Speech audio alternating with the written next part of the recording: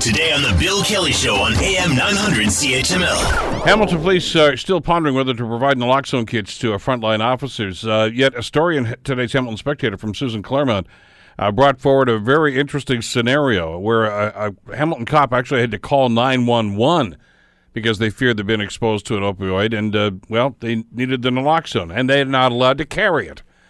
The piece is called Hamilton Police Call 911 When Officer Fears Opioid Exposure. Susan Claremont, award-winning crime reporter for the Hamilton Spectator, wrote the piece. She joins us here on the Bill Kelly Show. Hi, Susan. How are you doing today? Hey, I'm good, Bill. Thanks. Listen, you've talked to Chief Gert about this and Deputy Chief Kinsella, as have I. I've talked to Clint Twolin, of course, from the Police Association. And they present some pretty strong arguments on either side of this. But you and I both know this was inevitable that a story like this was going to happen, didn't you? Absolutely. We know that Hamilton is a hotbed for fentanyl and other opioids. We're seeing overdoses daily in this city, and police are on the front lines of that. They are coming in contact with this extremely lethal drug on virtually every shift. A Hamilton police officer is dealing with fentanyl. So you're right. It's only a matter of time. Well, and let's talk about this scenario, and then we can talk about the greater debate that seems to be going on here in Hamilton about this. In this particular case, as you wrote, the officer feared that they had been exposed to this, and we know that exposure to even a couple of grams of this stuff can actually be fatal. So I can understand the consternation here. Absolutely. This was an officer who works in the IDENT unit who was working out of police headquarters on Sunday night.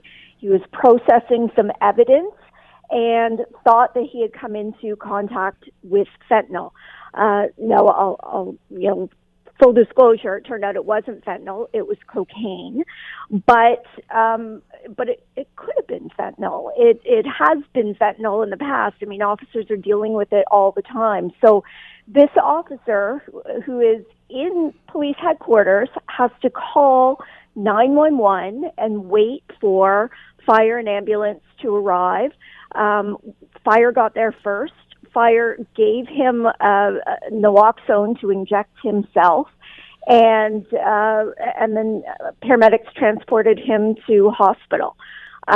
It just boggles my mind that there wasn't naloxone on hand for this officer to treat himself more quickly. Now, I know that you talked to Deputy Chief Kinsella about this, and Dan's comment was simply, well, what happened here shows that the protocol that's in place worked. But my question is, did it work because they got there in a timely fashion, or did it work because it wasn't really fentanyl? Well, exactly. That was the point I made, too, in the call. Exactly. Luckily, this wasn't fentanyl. So we don't know what might have happened. We also don't know what might have happened on a busier day, if it took fire a little longer to get there, or if it was a code zero for our paramedics, which we get fairly often in the city, meaning that every ambulance in the city is already busy. It could have been a different story, a different outcome. So did it work? I don't know. I think it would work a heck of a lot better if that officer had naloxone in his pocket. As they do in other jurisdictions, and you make that point in the piece today, Susan, and that's very germane to this discussion, that I know this is an ongoing debate across the province, but the numbers are the numbers. And I mean, we did a 5-part series on this just a few weeks ago here on the program, and we have one of the highest rates, as you alluded to, in the province of naloxone use and abuse. So it's there. And I was shocked in your piece to tell you that, well, we already knew the police don't want to have their officers with this stuff.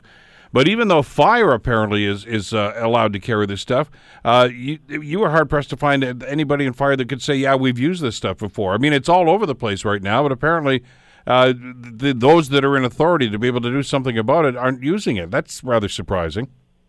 Well, my understanding is that the fire department carries it for their own use. So if a member of the fire department comes in contact with fentanyl and needs naloxone, they have it to administer to their own people. But I suspect that firefighters are of the same mind of police officers that I've talked to, and police officers have told me that should they be granted permission to carry naloxone for their own use, but they come across a member of the public who needs it, they would do the right thing and they would help out that member of the public. Because that's the kind of people that police and firefighters are. They became first responders because they want to help people.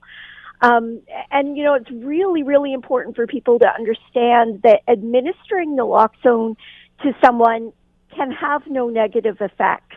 Even if it turns out that it isn't a fentanyl overdose, naloxone in and of itself can't harm anybody. It's like an EpiPen in that way. So it can do good, but it really can't do harm.